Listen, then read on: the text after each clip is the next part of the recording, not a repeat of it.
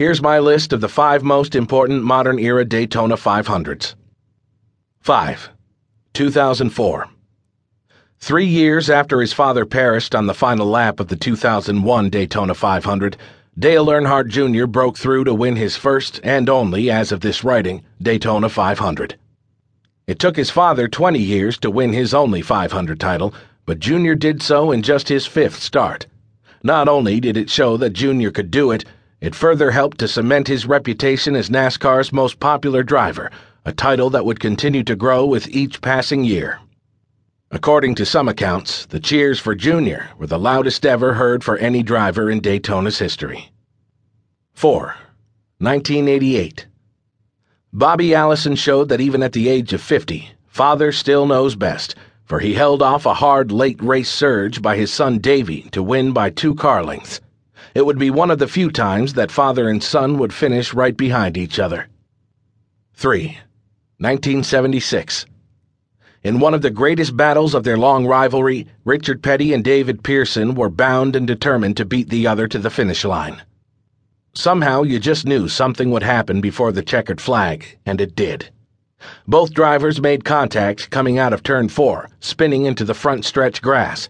It was a battle of restarts at that point.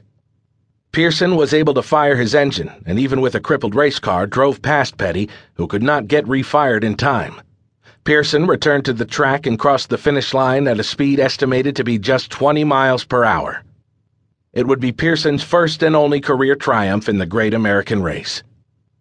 2. 1998.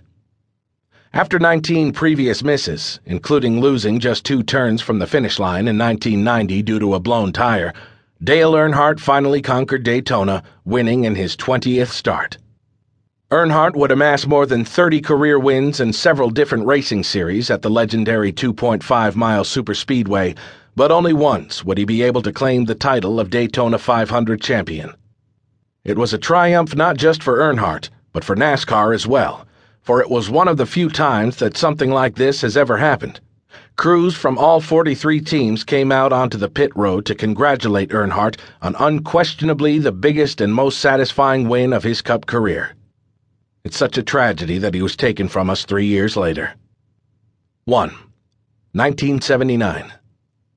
I've already mentioned this as the most important race in NASCAR history, and thus in Daytona 500 lore as well.